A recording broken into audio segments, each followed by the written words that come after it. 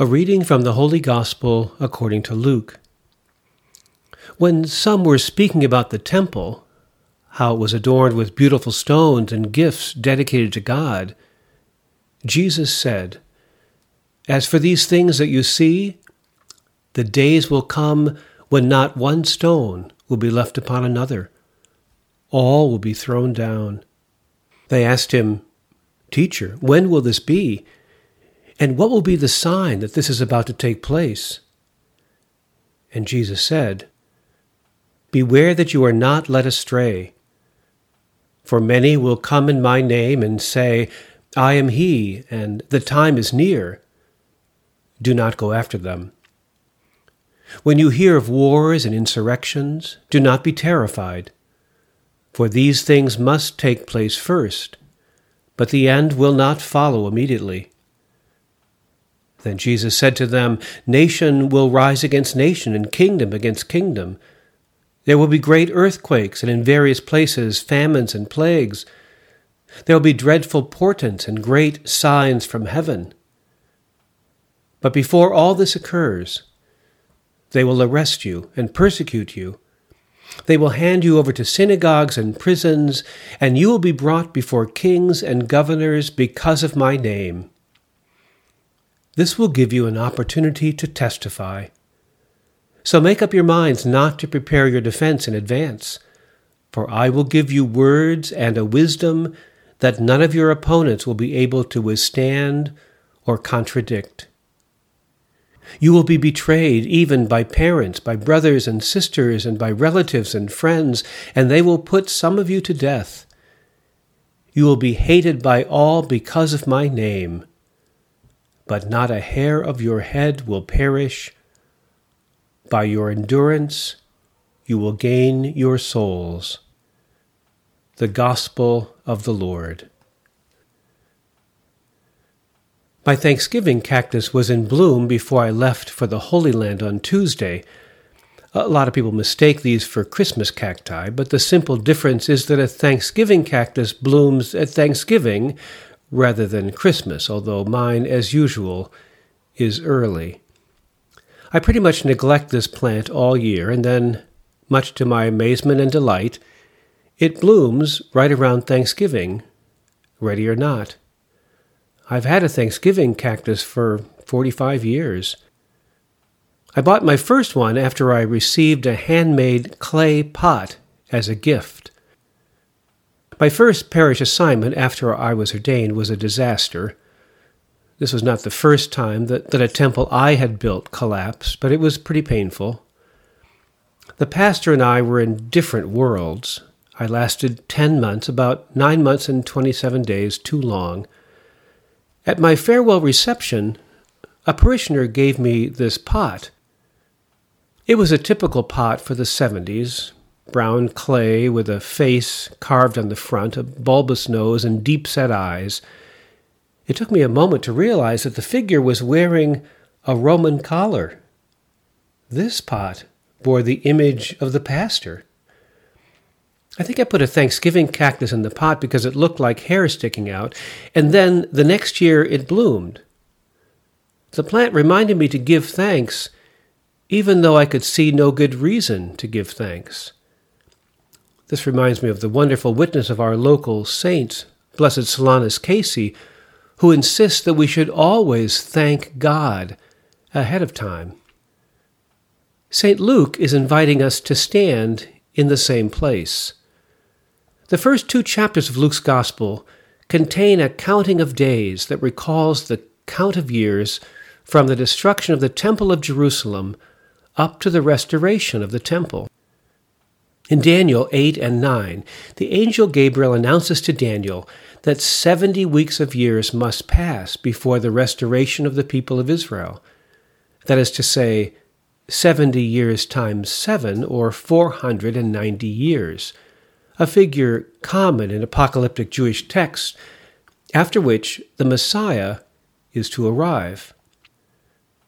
Luke does something interesting. He converts those years to days.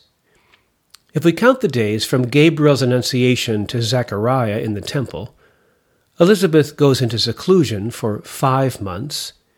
In the 6th month, the angel Gabriel appeared to Mary. Mary went to visit Elizabeth and remained with her for 3 months. Jesus is circumcised on the 8th day and is brought to the temple on the 33rd day. The number of days is 491, 70 weeks and 1 day. This is Luke's cryptic way of saying the same as Daniel did. We are dealing with the end time. For Luke, the days of Jesus are the final days of history. The disciples want to know when the temple is going to collapse. Jesus points out it's not a question of when. Every temple we construct falls down. Nothing we build lasts forever. In her book, God in Pain, Barbara Brown Taylor argues that disillusionment is a critical part of faith. She writes, "Disillusionment is literally the loss of an illusion about ourselves, about the world, about God. And while it is almost always a painful thing, it's never a bad thing to lose the lies we have mistaken for the truth. Disillusioned, we find that God does not conform to our expectations. We review our requirements of God and recognize them as our own fictions, things we tell ourselves to make ourselves feel safe or good or comfortable. Over and over, my disappointments draw me deeper into the mystery of God's being and doing."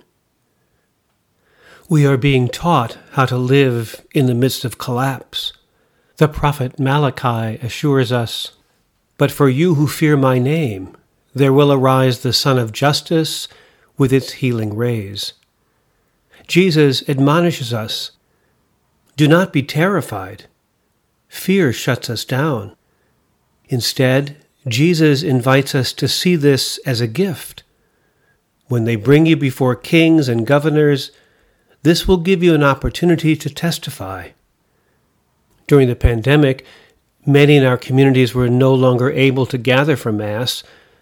Parish programs had to be canceled or reimagined in a new way, but we discovered we could still connect via live stream Mass, which continues now more than 2 years later.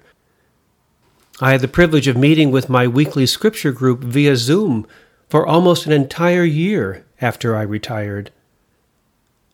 Let's contemplate the end times in light of the gospel. Each day is the last. Each time is the end time. Each human being faces the end of the world in the span of a life, whether it reach 8 minutes or 80 years.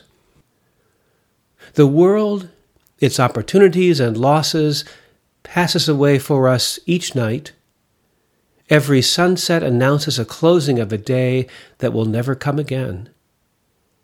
Each human death is the curtain on an unrepeatable drama which, without God, amounts to a tragedy.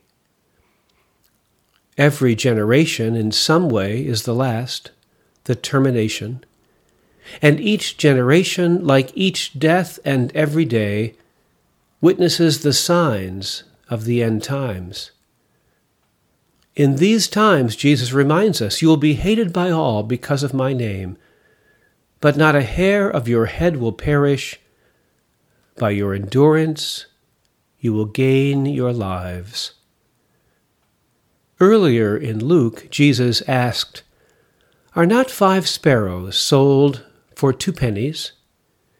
Yet not one of them is forgotten in God's sight. But even the hairs of your head are all counted.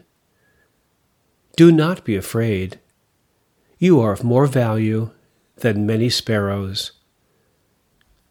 If God's eye is on the sparrow, how much more will God watch over us?